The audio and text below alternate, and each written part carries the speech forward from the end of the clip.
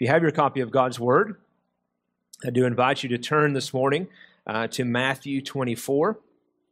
Matthew 24, and as we have been continuing through our study in the book of Matthew, over the last 5 or 6 weeks, we have now been studying Matthew chapter 24. And the language that is used there, and the predictions and the fulfillments, and the apocalyptic or unapocalyptic type languages that have been used here by Jesus in Matthew 24. And as we come to our passage this morning, we're going to be looking at Matthew 24, verses 29 through 35. Matthew 24, verses 29 through 35. And if you found your way there, I'm going to invite you to stand for the reading of God's Word. Again, Matthew 24, starting in verse 29. But immediately, after the tribulation of those days, the sun will be darkened, and the moon will not give its light, and the stars will fall from the sky, and the powers of the heavens will be shaken. And then the sign of the Son of Man will appear in the sky, and then all the tribes of the earth will mourn. And they will see the Son of Man coming on the clouds of the sky with great power and great glory. And he will send forth his angels with a great trumpet, and they will gather together his elect from the four winds, from one end of the sky to the other.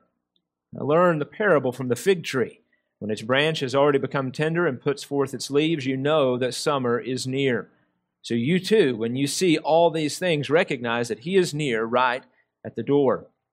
Truly I say to you, this generation will not pass away until all these things take place.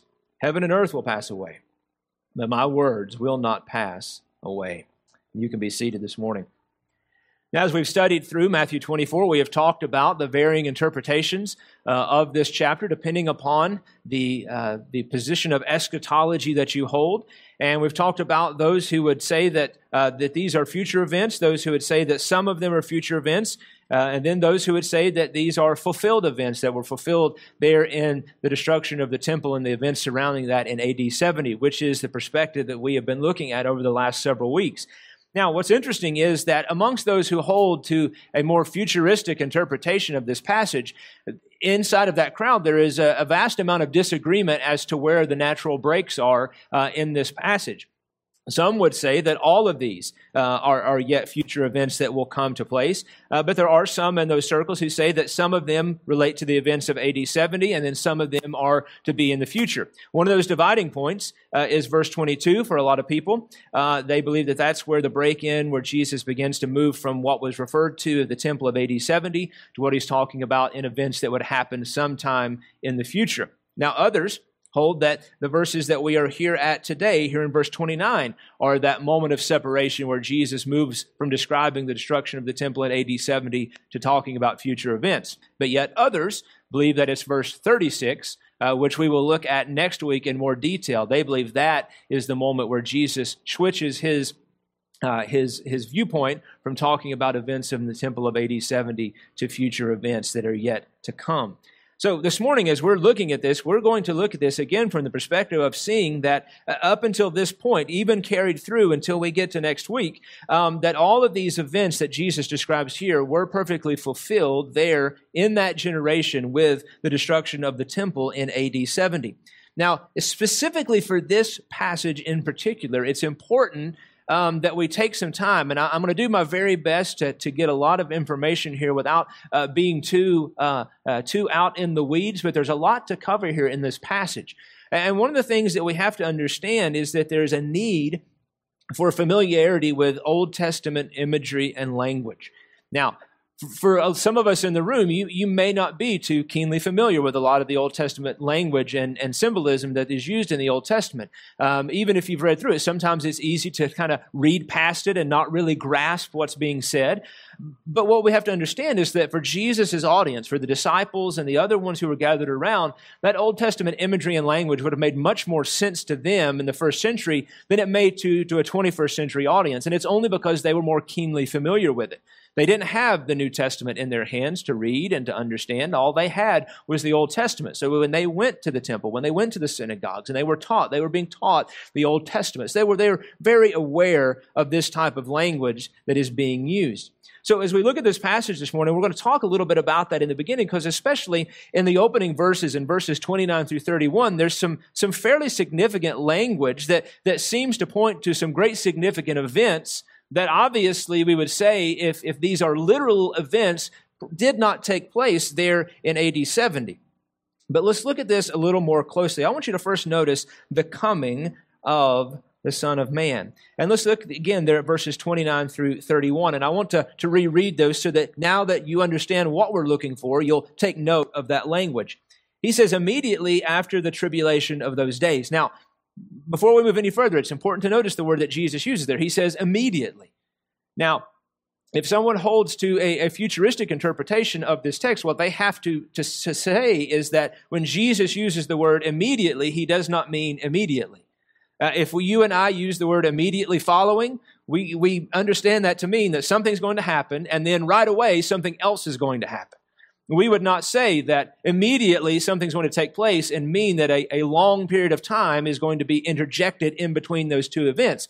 But that's what has to happen for it to hold a futuristic interpretation of that, because Jesus says immediately after the tribulation of those days, the days being everything that he had been proceeding to tell the disciples leading up to these verses, the time of tribulation with the fall of the temple and the destruction of Jerusalem and the persecution of the Christians, and then those final cataclysmic events. He says immediately after those things, he says the sun will be darkened, and the moon will not give its light, and the stars will fall from the sky, and the powers of the heavens will be shaken. That's some pretty powerful language there.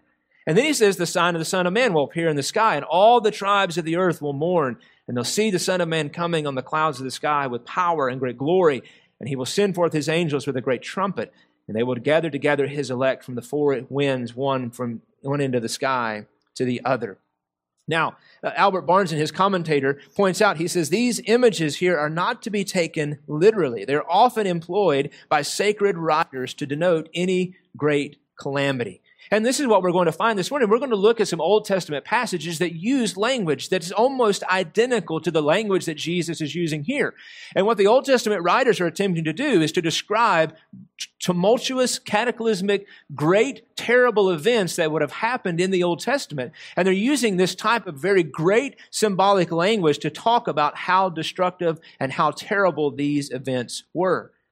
Now, with that understanding, it would be hard to think of any other event that would be more world-ending, more destructive, more terrible-minded to a Jewish person than the fall of the great city of Jerusalem and the destruction of the temple.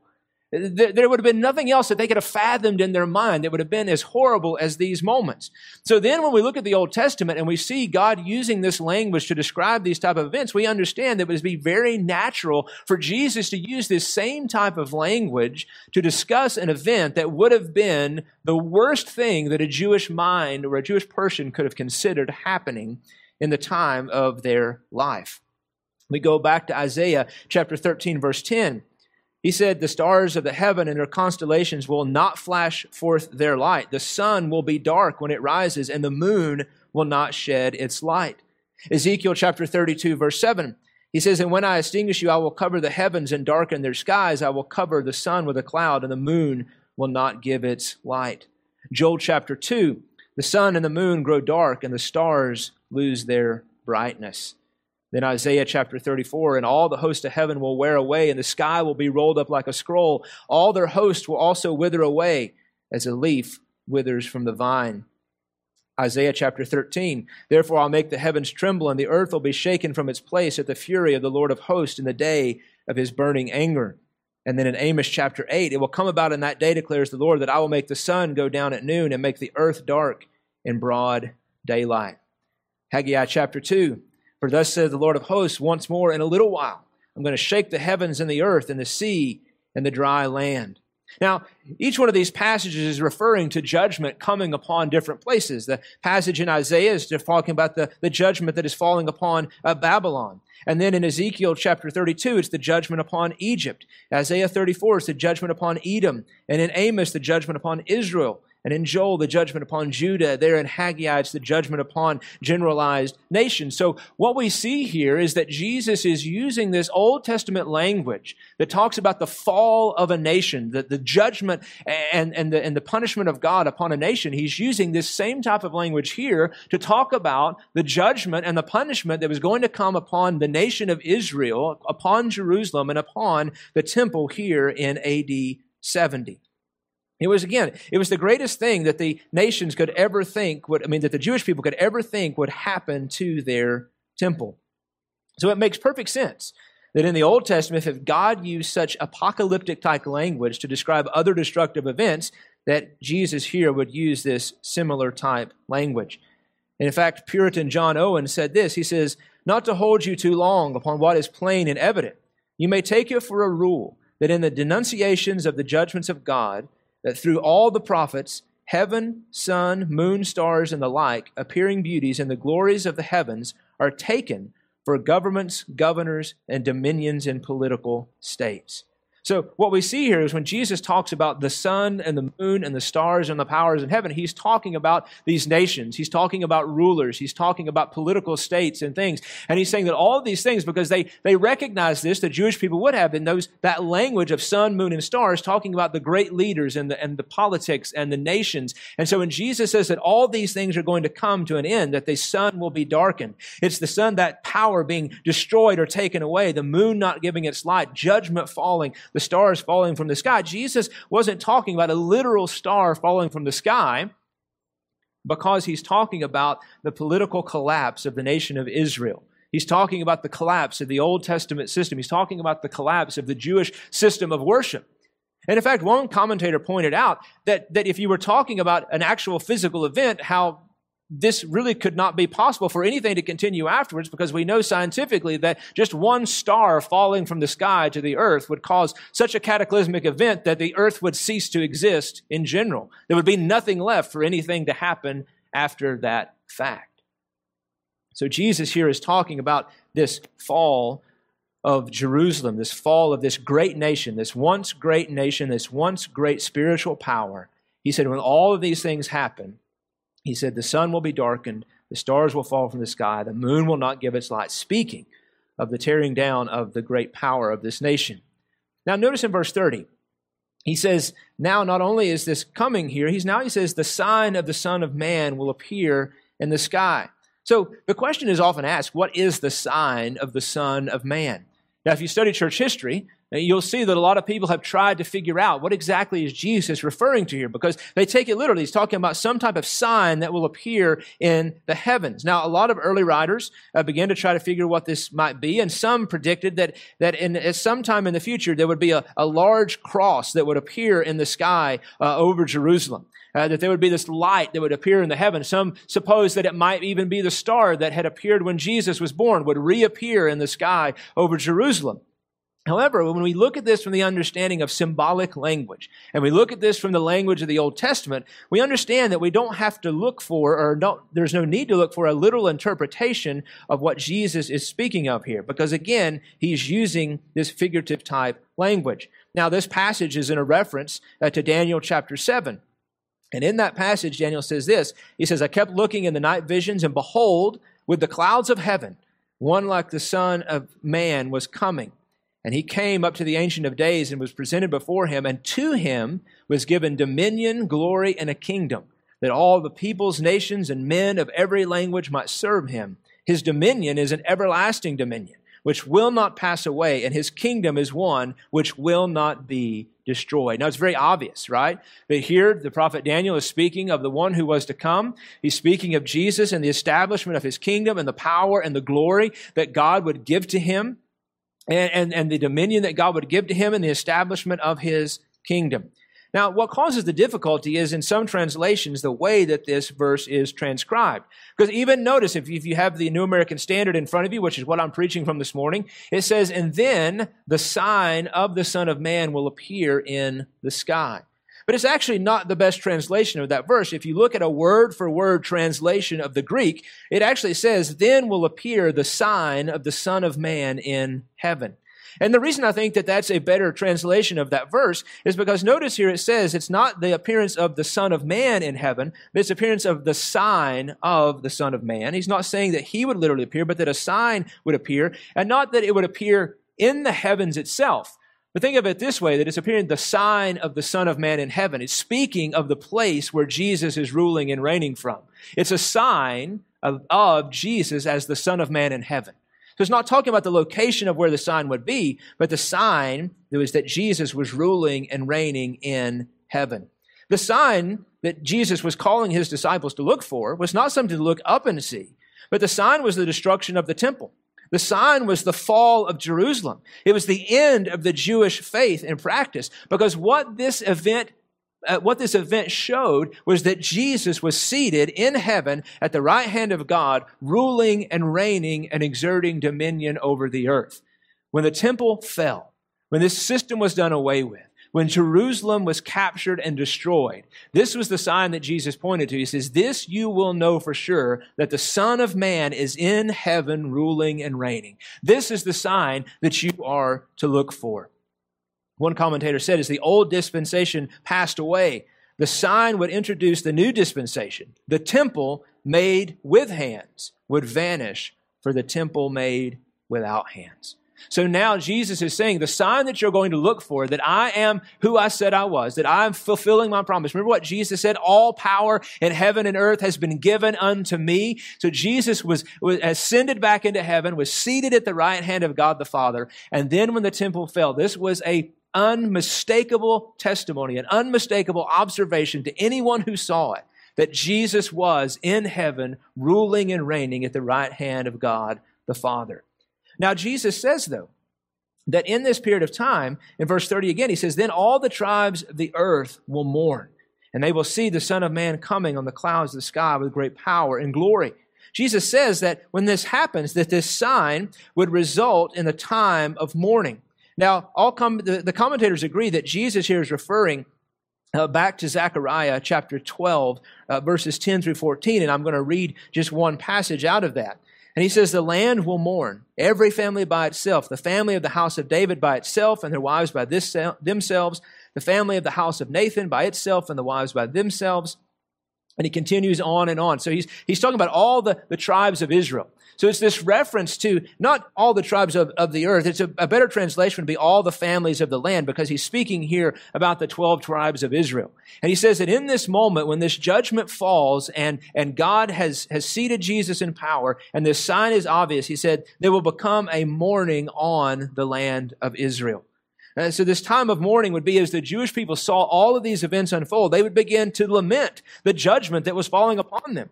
They would begin to lament what was happening. There would be a time of great weeping and sorrow. Why? Because everything that they hoped for was gone. Everything that they trusted in, everything that they longed for was now completely desecrated and destroyed. Now, we know we can somewhat understand a small portion of this, but we can't understand this as much as for the Jewish person, because here at our church, we experienced a fire a little over a decade ago. Now, most of us in here weren't here at that time, but we can understand what that would be like, right? If you have a place that you go to worship at on Sunday morning where you gather together with the brothers and sisters of Christ, and that place was to be destroyed, you would understand how sad you would be because of the memories and the things that you have connected there, because of that, the special place that it holds in your heart. But it was even more for the Jewish people, right? Because this was the place they went to actually meet with the physical presence of God.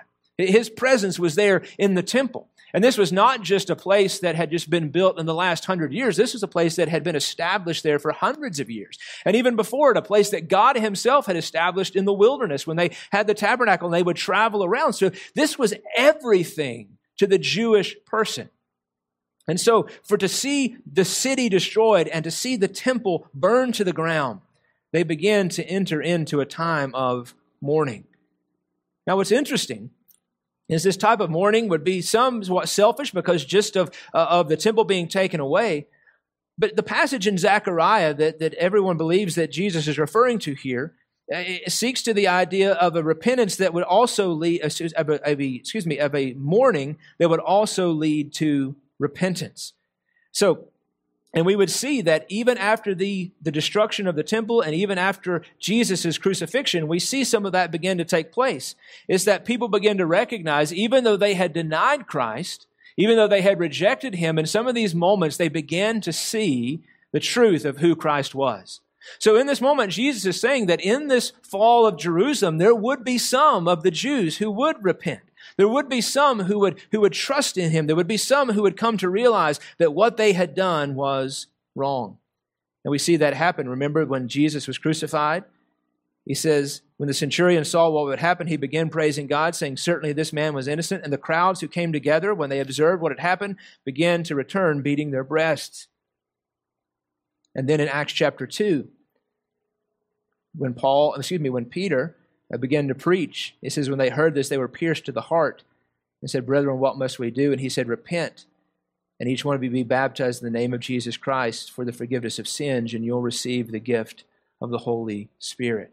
So Jesus is saying there's coming a time when his sign, the destruction upon Jerusalem, would appear. And when that happened, they would know that he was ruling and reigning in heaven. And they would bring upon a mourning, a time of sorrow in the nation of Israel. But that out of that, some of those would come to faith. Some of those would come to put their faith and trust in Christ. Now Jesus goes on. And he says they'll see the Son of Man coming on the clouds of the sky with great power and glory. And this is again talking about the presence of Jesus in the destruction of Jerusalem. All throughout the Old Testament, God uses clouds to describe his presence, to describe his arrival to a situation. Isaiah chapter 19, the oracle concerning Egypt, behold, the Lord is riding on a swift cloud and is about to come to Egypt. Now we know and understand that the Lord did not physically appear in Egypt, but he's describing here his arrival and his presence, not in a physical sense, but in a literal sense. Jesus was coming to Jerusalem, not here in AD 70 in a physical way, but he was still coming in his presence in destruction and judgment. And we've referred to those passages before where Jesus talks about this idea of his presence in a spiritual sense, where he's literally spiritually present, but not physically present. One of those being Matthew chapter 18, where Jesus is talking about the matters of sins once against a brother, and he's talking about the matters of church discipline, and he says to them, where three or more are gathered in my name, there I am with them. Now, Jesus is not talking about being physically with them, but he is talking about being spiritually with them. His presence is spiritually there. He is there with them in that moment. And Jesus in Matthew chapter 28 would say, and lo, I am with you always, even to the end of the age. Everywhere we go, Jesus' presence is with us. So now Jesus is talking about his presence coming upon the destruction of Jerusalem.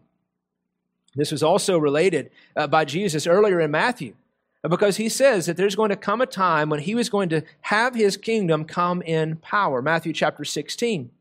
He says, truly I say to you, there are some of those who are standing here who will not taste death until they see the Son of Man coming in his kingdom. So Jesus had promised them. He said, you will see the Son of Man coming in his kingdom. That coming word, that presence word, that word where he was going to come and arrive on the scene. Jesus here is establishing dominantly his presence, his ruling and his reigning in the destruction of the temple, and perfectly fulfilling not only this passage here in Matthew 24, but what he said here in Matthew chapter 16 and verse 28. He says that some of you will not taste death until they see the Son of Man coming in his kingdom. It's interesting, in the book of John, Jesus specifically is recorded as speaking to John and saying that John would not pass away until he saw these things take place. And in my studies this week, I came across something that I had never heard before, but that there was a group of people who for a period of time believed that because these events were future events and because Jesus had spoken these words to John, that they believed that John had never died, that he had left and that he had gone off and was still living some 1,000, 2,000 years later, just hiding somewhere, waiting for these events to take place so that Jesus' words could be perfectly fulfilled. Now, what makes more sense? Does it make more sense that John is hiding somewhere in the wilderness now some 2,000 years old? Or does it make more sense to understand that Jesus here is talking about the destruction of the temple in AD 70 so that his words were perfectly fulfilled? He's conveying, he says, some of you will live long enough to see me coming in his kingdom. And Jesus said the same thing. Remember to the high priest in his trial? He says, I adjure you by the living God to tell us whether you are the Christ, the Son of God. And Jesus said to him, you have said it. Nevertheless, I tell you, hereafter you will see the Son of Man sitting at the right hand of power and coming on the clouds of heaven. So Jesus is saying, I will be coming in my kingdom. I will establish my throne. I will establish my position of authority and ruling and reigning over the events of the earth, ruling and reigning over the church, ruling and reigning over what is happening inside the world. There's passages all throughout the Scriptures who refer to this time and to this event. Now notice verse 31. Now verse 31, I was so excited as I studied through this week. Look at verse 31 with us. He said, he'll send forth his angels with a great trumpet, and they will gather together his elect from the four winds, from one end of the sky to the other. Now, Jesus says here, I want you to skip to the middle part of the verse, and let's first talk about this great trumpet. Now, oftentimes in Scripture, we see a trumpet blast associated with the resurrection of the dead. Now, but in this passage, I want us to look at another picture of the trumpet that is used in Scripture. One that I believe from my study and my time in this passage aligns more perfectly with what Jesus is talking about here, and that's the trumpet that was used in the year of Jubilee. And that trumpet was a blast on the trumpet of deliverance. Now, if you're not familiar with the year of Jubilee, it was something that God had instituted, and it occurred every 50 years. So it occurred 7 times 7 years after its inauguration. So its inauguration would happen, and then 7 times 7 would be 49, and then on that 50th year was the year of Jubilee. And what Jubilee was it was something that God had put into place where anyone who had been sold into bondage, or anyone who had sold themselves into bondage, or anyone who had sold items that were ancestral possessions, that in the year of Jubilee you were set free. In the year of Jubilee, you got all of those things back. So it was this wonderful thing that God had instituted. It was liberty to all of those who were living in bondage. It was a freedom. It was a year of celebration. And so it was one thing that the Israelites rejoiced in, this promise that God had given them. But it's also related to us. The idea of Jubilee and the deliverance in Jubilee is related to us in Isaiah chapter 61. Now, as we read this passage, I want to remind you that this is the same passage that Jesus quotes in Luke chapter 4 when he talks about his ministry. So now, understanding that this passage is talking about this idea of Jubilee, this idea of deliverance, of setting free from bondage, of setting free those who had been in captivity, listen to the words of the prophet and then listen to the words of Jesus. Prophet Isaiah writes, he says, "The Spirit of the Lord God is upon me, because the Lord has appointed me to bring good news to the afflicted. He has sent me to bind up the brokenhearted, to proclaim liberty to the captives and freedom to the prisoners, to proclaim the favorable year of the Lord and the day of vengeance to our God, to comfort all who mourn, to grant those who mourn in Zion, giving them a garland instead of ashes, the oil of gladness instead of mourning, the mantle of praise instead of a spirit of fainting. So they will be called oaks of righteousness, the planting of the Lord, that he may be glorified." This passage is in the spirit of the year of Jubilee. And so the year of Jubilee, it was very symbolic of the gospel age. So when God had instituted this in the Old Testament, it was very symbolic of the age to come when the proclamation of the gospel would set people free, not from physical bondage, but from spiritual bondage. When they would find freedom and deliverance, not from being a slave to someone, but from being a slave to sin. And you remember, Jesus quotes this passage. And he says, "The Spirit of the Lord is upon me, because he's anointed me to preach the gospel to the poor. He sent me to proclaim release to the captives and recovery of sight to the blind, to set free those who are oppressed, and to proclaim the favorable year of the Lord." The Scripture tells us that he closed the book and he gave it to the attendant and sat down. And the eyes of all in the synagogue were fixed on him. And he began to say to them, "Today, this scripture has been fulfilled in your hearing." So this is the idea of this trumpet blast. He says that a great trumpet will go out. So it's this idea of the trumpet, of the idea of Jubilee, this deliverance. It's not a trumpet of judgment here. It's a trumpet of deliverance. It's a trumpet of freedom. It's a trumpet of the proclamation of what God is doing through the gospel. Now, let's go back to the beginning of that verse. And he says he will send forth his angels. Now, there's a disagreement here about whether the word angel here refers to an actual physical angel that we would understand from the Scripture, or whether it refers to the way that this word is oftentimes used throughout the New Testament, where it's translated as the word messenger. So the word here is agolos, and sometimes it's translated messenger. And as R.T. France puts it, when it's used as messenger, it refers to the human preaching of the gospel throughout the world. We see it in Matthew chapter 10. This is the one whom I have written. Behold, I will send my messenger. It's the same word, agolos. It's the same word that Jesus uses here, except here it's translated, he said, I will send my messenger ahead of you who will prepare your way before you. Then in Luke chapter 9, he sent messengers. Again, that same word, on ahead of them, and they went and entered a village of the Samaritans to make arrangements for him. It's also used to describe in James chapter 2, Rahab, it says, in the same way was not Rahab the harlot also justified by works when she received the messengers and sent them out by another way. So again, we can look at this of the idea of two ways. Because the grand narrative of what Jesus is saying here is that the gospel is going to go forth. The gospel is going to go forth and proclaim freedom to those who are in bondage to sin.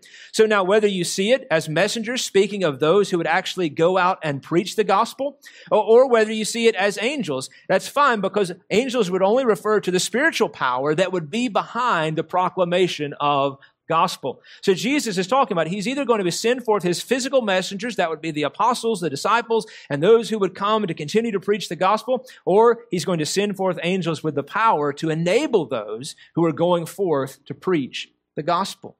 Now Jesus says as they go forth with this message of deliverance, with this message of the gospel, notice it says that they will gather together his elect from the four winds. We can see this same type of language again used in the Old Testament.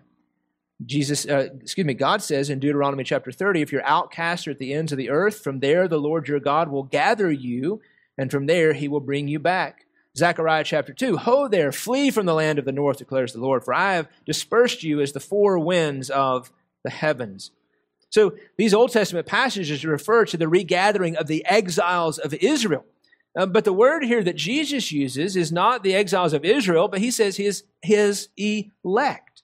He's not talking here about the nation of Israel. He's talking here about the chosen people of God. Those whom he has called, those whom he has predestined, those who he has elected, not just out of the nation of Israel, but from the four corners of the globe.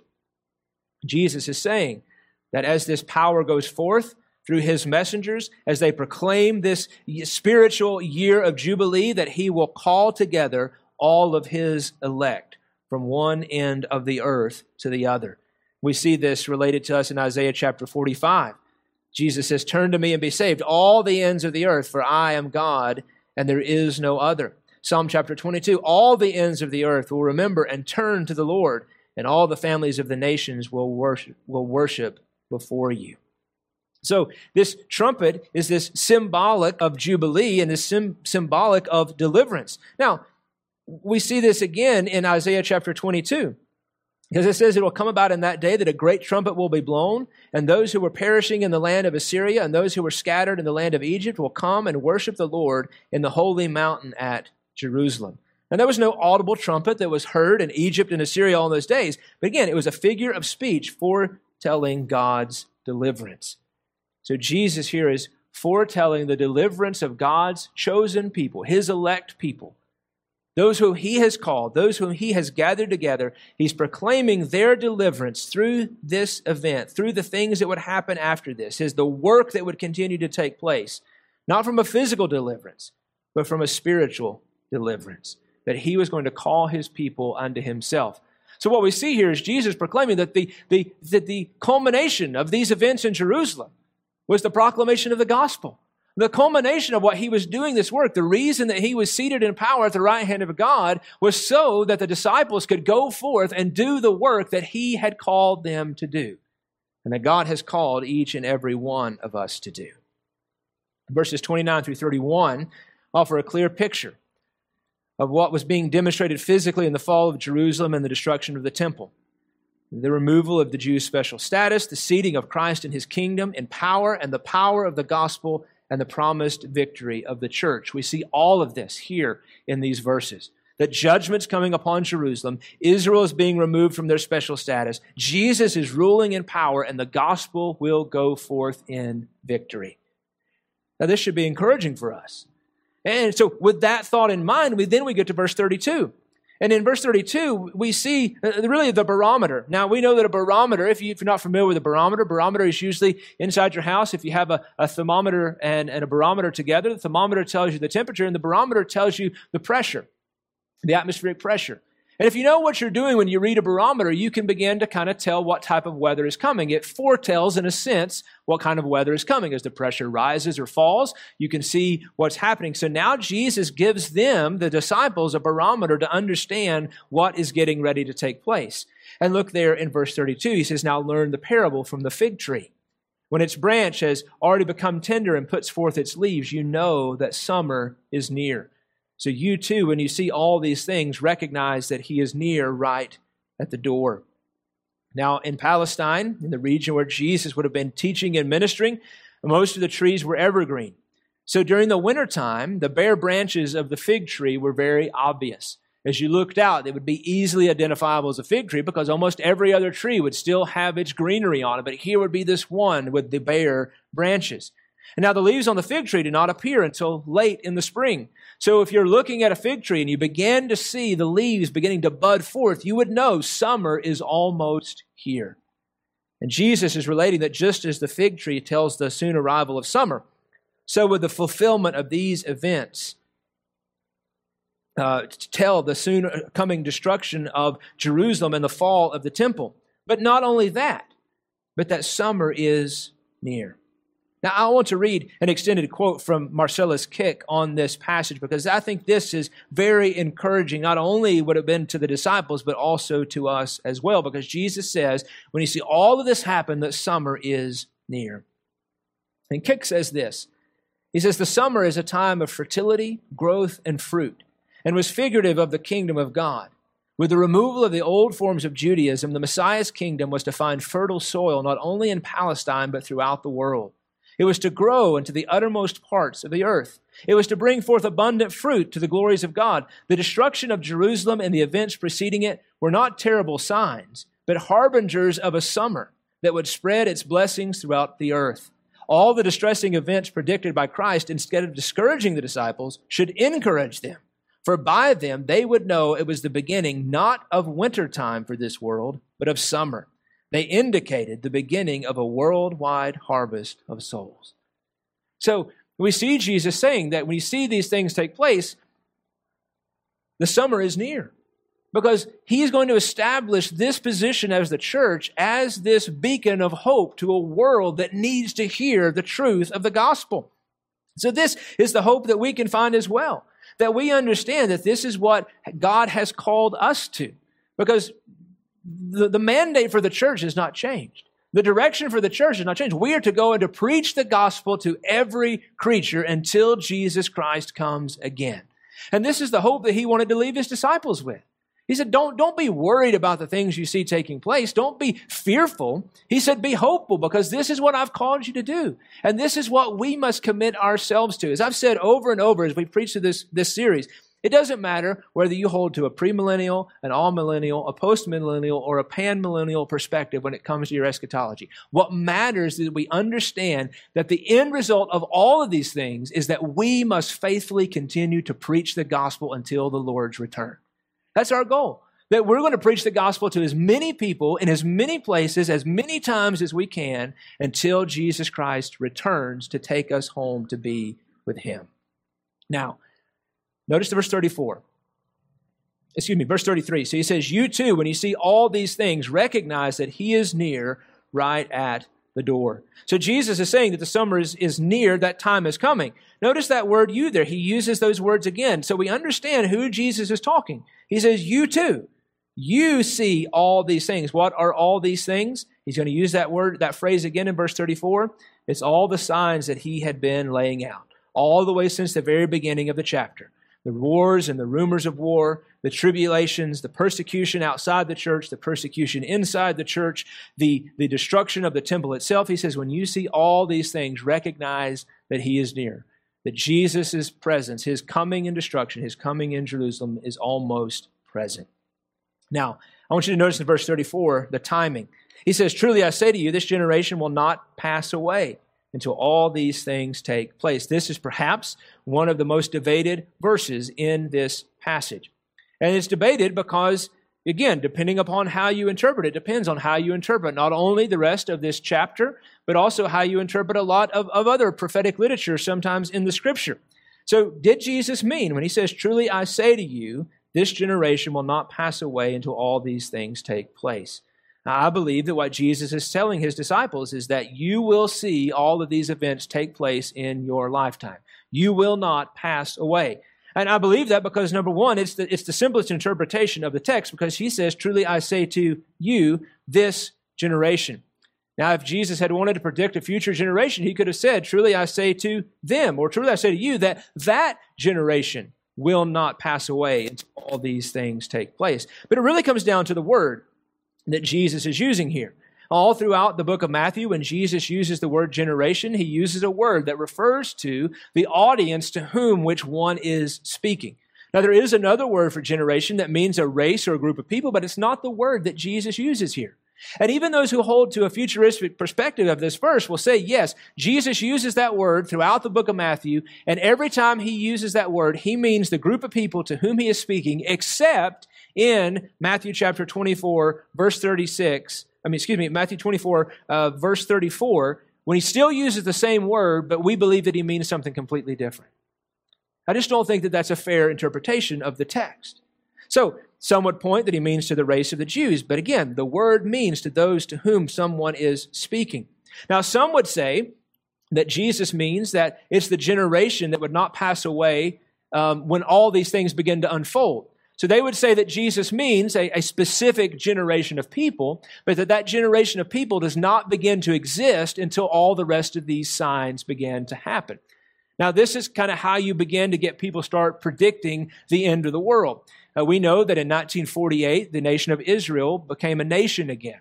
And so because a generation is 40 years, you had a number of people like Hal Lindsey who said, okay, now we see the establishment of the nation of Israel as a sign of the end, and a generation is 40 years, so Jesus has to come back by 1988, because that's 1948 plus 40 years for a generation. Jesus will come back before the year 1988. And this was proclaimed really all throughout the 80s. Those of you in this room who are old enough to remember that there were just multitudes of books in the 1980s predicting the return of Jesus before the end of that decade. In fact, there was one book written, 88 Reasons Christ Will Return, in 1988.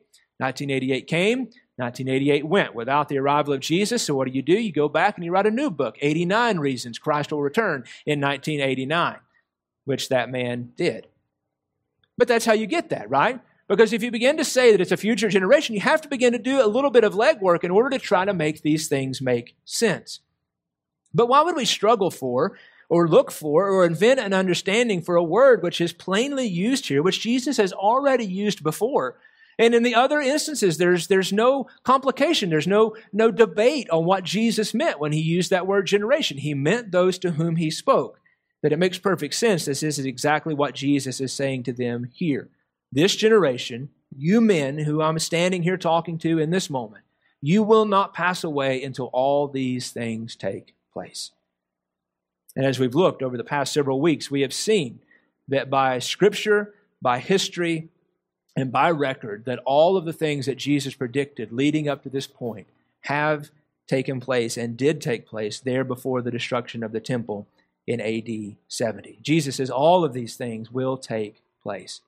As we close, I want you to notice the certainty. Look at verse 35. Jesus says, heaven and earth will pass away, but my words will not pass away. Jesus is speaking of the truth and the validity of what he was saying, that they could trust in him.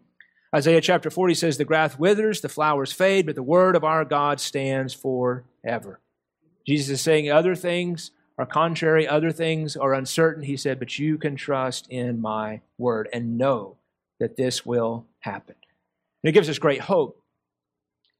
James Montgomery Boyce, who was a pastor, a Presbyterian pastor, and even though he held to a more futuristic interpretation of these verses, as I was reading through his commentary, he drew 4 particular lessons that I think are applicable from this chapter. And no matter whether you hold to a fulfillment in AD 70 or fulfillment in the future. And his 4 lessons were this, and then I want us to talk about each one of those. He says, number 1, what we learn from this passage is that we are to watch out that no one deceives you. Number 2, to be settled even in times of war or threats of war. Number 3, to stand firm to the end. And number 4, to preach the gospel throughout the world. And this is really it as we come almost to the end, because what we're going to see next week is there is a transition that's almost relatively agreed upon by all commentators and upon all Bible scholars, that in verse 36, Jesus does make a transition of time. That he's been talking about all the destruction of the temple in AD 70, and then in verse 36, there's a transition to begin to talk about the coming of the end of the age, when he comes in his glory, in his second coming, and to take home his bride, the church. But up until this point, if we had to look back at these 35 verses and say, what are we to understand? I believe that these 4 points sum them up the most. To watch out that no one deceives you. Jesus, over and over through this passage, were warned of false teachers.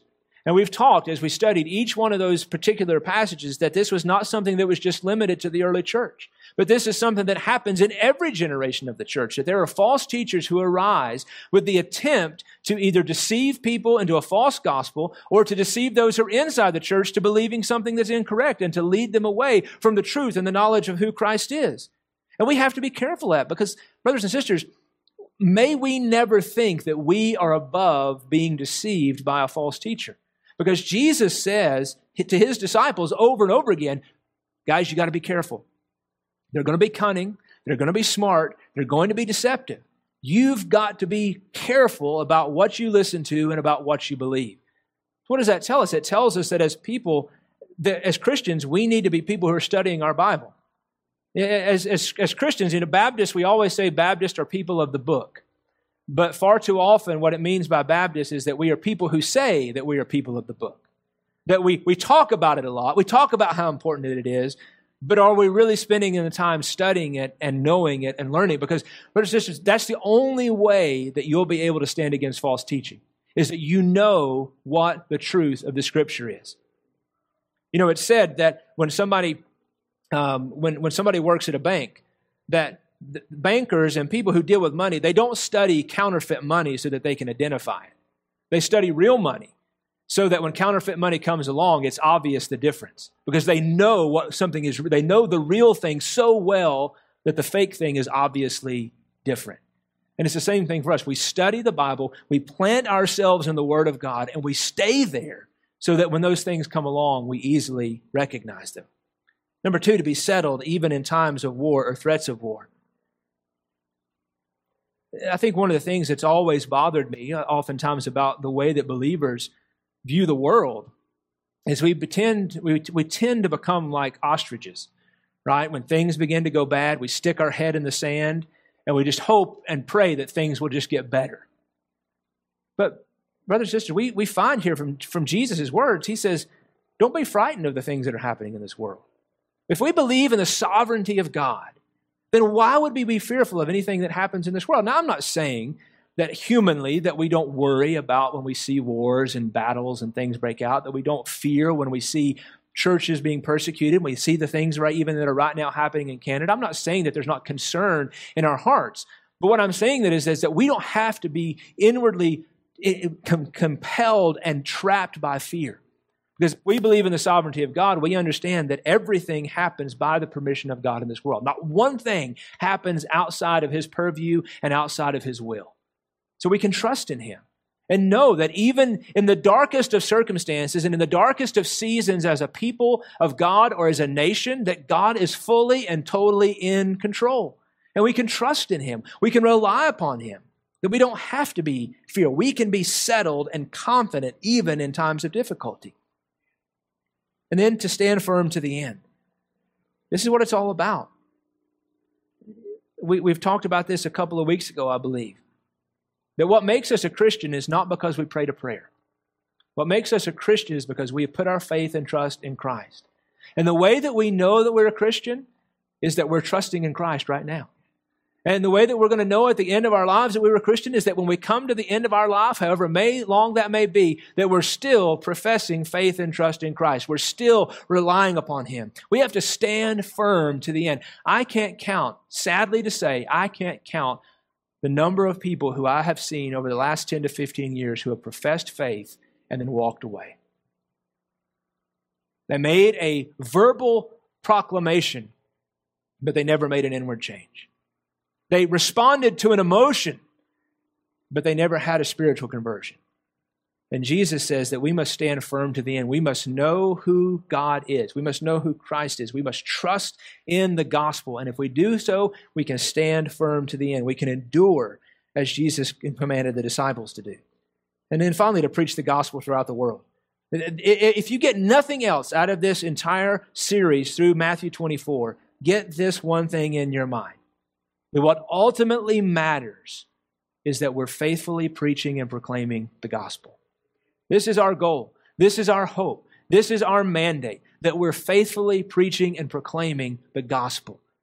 And that means wherever we go. It's not just here alluded to the pastors or the elders or the people who have given their lives to be missionaries. This is alluded to every single one of us as a believer in Jesus Christ, that we're commanded to proclaim the truth of the gospel.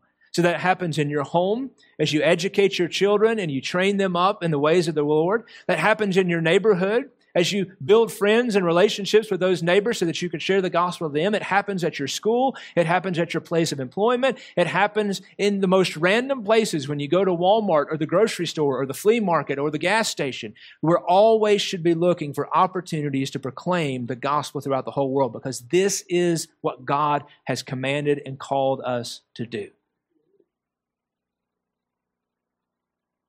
The proclamation of the gospel. Brothers and sisters, let us pray that as we see the promise here that Jesus is saying, I have established my rule and my reign. He has come in His kingdom, and He has sent forth His messengers to all the world to proclaim the hope and the glory of the gospel. May God grant us the faithfulness to be obedient to the call that He's given. Let's pray together. Father, this morning, we thank You for this time in Your word. And Father, although there have been debates for some 2,000 years about the timing and the specifics of Your return, Lord, we know that the thing that ultimately matters is that You are coming again. That You are going to come physically. You're going to return to this earth and take home Your bride. And Lord, we rejoice in that knowledge. And Lord, we long for that day. We long to see Your arrival here on this earth to take us home, to take us away from the curse of sin, to take us away from the wickedness and the evil in this world. But Father, we also long to be obedient to You. And we know that as much as we hope for Your return, Father, that we should also hope and desire to be obedient to what You have called us to do. So Father, may we live as people who long for Your arrival, but who are committed to giving our lives for the truth and the proclamation and the sharing of the gospel.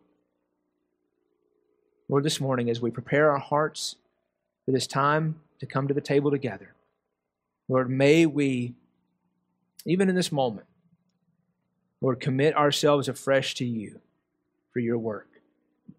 Lord, I know that there are times in our lives where we can get easily distracted, where we can get easily pulled away. And Father, before we realize it, we have prioritized other things over You.